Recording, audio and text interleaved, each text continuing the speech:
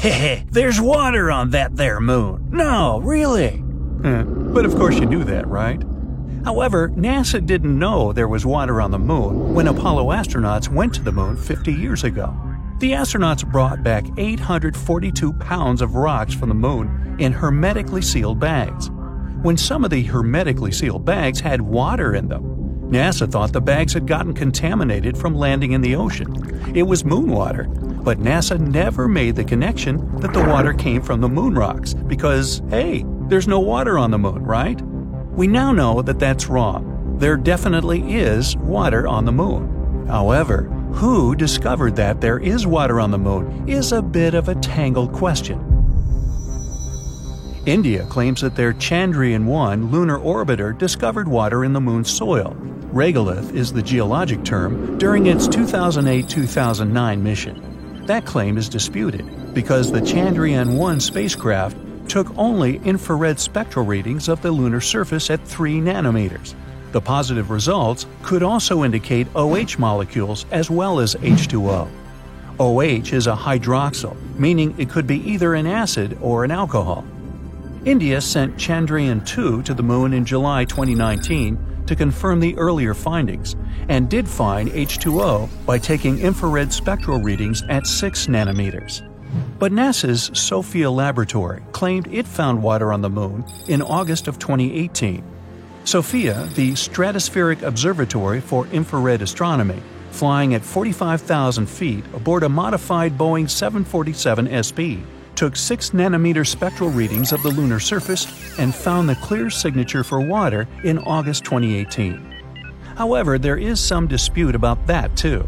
SOFIA's readings were not consistent with variations in temperatures on the moon. So, what's going on here?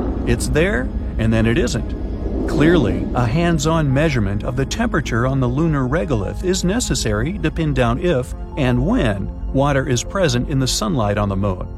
Therefore, the blue ribbon for the definite discovery of water in the rocks and soil on the moon must be given to China's Chang'e 5 lunar rover, working on the moon's near side in 2020. The question becomes, how much water is in the dirt and rocks on the moon? The answer? Not much.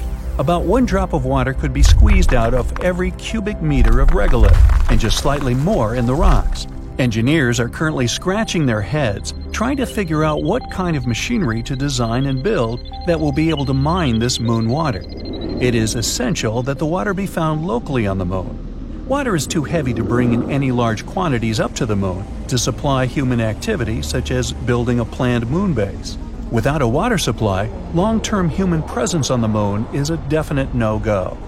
Fortunately, water is believed to exist more abundantly on the moon in another location, at the moon's south pole. As early as 2010, NASA radar mapped the polar regions of the moon. Radar mapping depends on the bounce-back or reflective signal of the radar waves. Radar bounces back differently when it strikes land or water or ice. Just like with your eyes closed, you can tell if someone is knocking on metal, wood, or plastic. The sound waves have their own distinctive pattern, just like radar does. The amount of time it takes to receive the bounce-back signal creates a map of the surface topography. Mountains, valleys, and ridges can all be mapped accurately, creating a detailed surface map. When passing over the craters of the lunar south pole, the radar-ranging reflection bounced back with a signal that indicated ice within the craters. This was big news and a thrilling finding. It is a peculiar quality of craters at the moon's south pole that the sun never shines down into the craters. The angle of sunlight merely skips horizontally across the tops of the craters, never going down into the craters. The unique polar location creates a situation where the upper rims of polar craters are always in the sunlight, but the bottoms of the craters never receive sunlight. Ice at the bottom of the craters will never melt.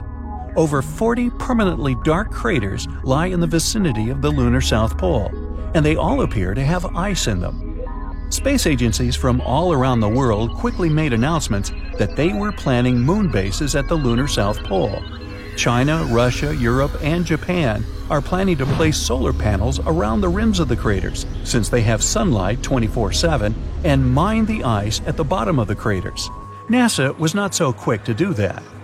Wisely, NASA chose not to make extravagant plans based on a single observation. It's just not good science. Multiple observations are necessary. If your cousin Billy at dinner sees the salt shaker levitate and float in the air, but no one else notices it, it might not have happened, no matter how much Billy insists it did happen. Multiple observations are necessary for something to be considered real, and at least one of those observations must involve direct contact. NASA launched the Lunar Reconnaissance Orbiter to orbit closely over these craters at the Moon's south pole. Of the 7 LRO instruments taking detailed readings is the LAMP instrument, which can take ultraviolet images of the dark craters as they are illuminated by sunlight. Pretty clever.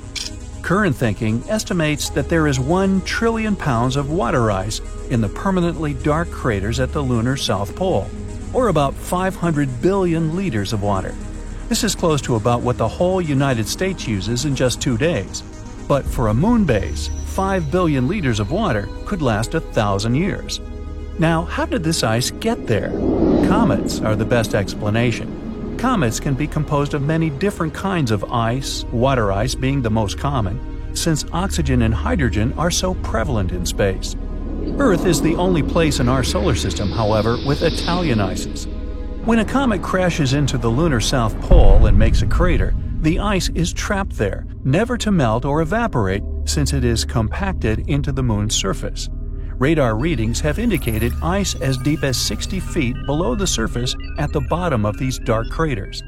It's going to get very crowded at the moon's south pole when all these countries begin carrying out their plans to exploit the perpetual sunlight on the crater rims and the ice at the crater's dark depths.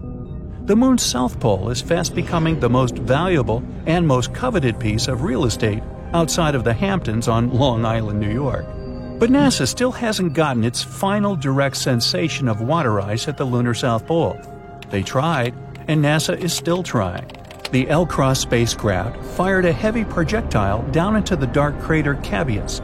The idea was to create a plume of gas from the impact that would rise above the crater rim, and a following spacecraft would fly through the plume of gas and take direct measurements of it.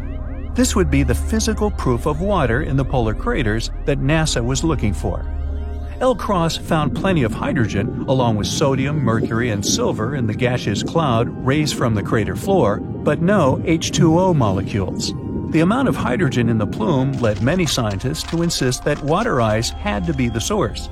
But there was still room for some doubt. It was not the direct detection that NASA had hoped for. Coming soon, PRIME 1 will drill for ice at the moon's south polar area. PRIME is an acronym that stands for Polar Resources Ice Mining Experiment. The probe will only be able to drill 3 feet deep, but NASA hopes that it is deep enough to find ice compacted into the moon below the level of the regolith. PRIME 1 is part of, and a prelude to, the Artemis human crewed mission to the moon. NASA has not had boots on the moon in over 50 years. In fact, we haven't landed anything on the moon during all the years since the last Apollo mission in 1972. We have landed rovers on Mars many times in the intervening years, but not the moon. Now, with the almost certainty of water ice on the moon, the race is on to set up a human crewed station at the south pole of the moon. Water on the moon is not only creating a lot of excitement in the science community, it's also creating a lot of drama on the ground. So now you are informed. It's not going to be just another space launch. This is a biggie. We're going back to the moon. It's going to be awesome.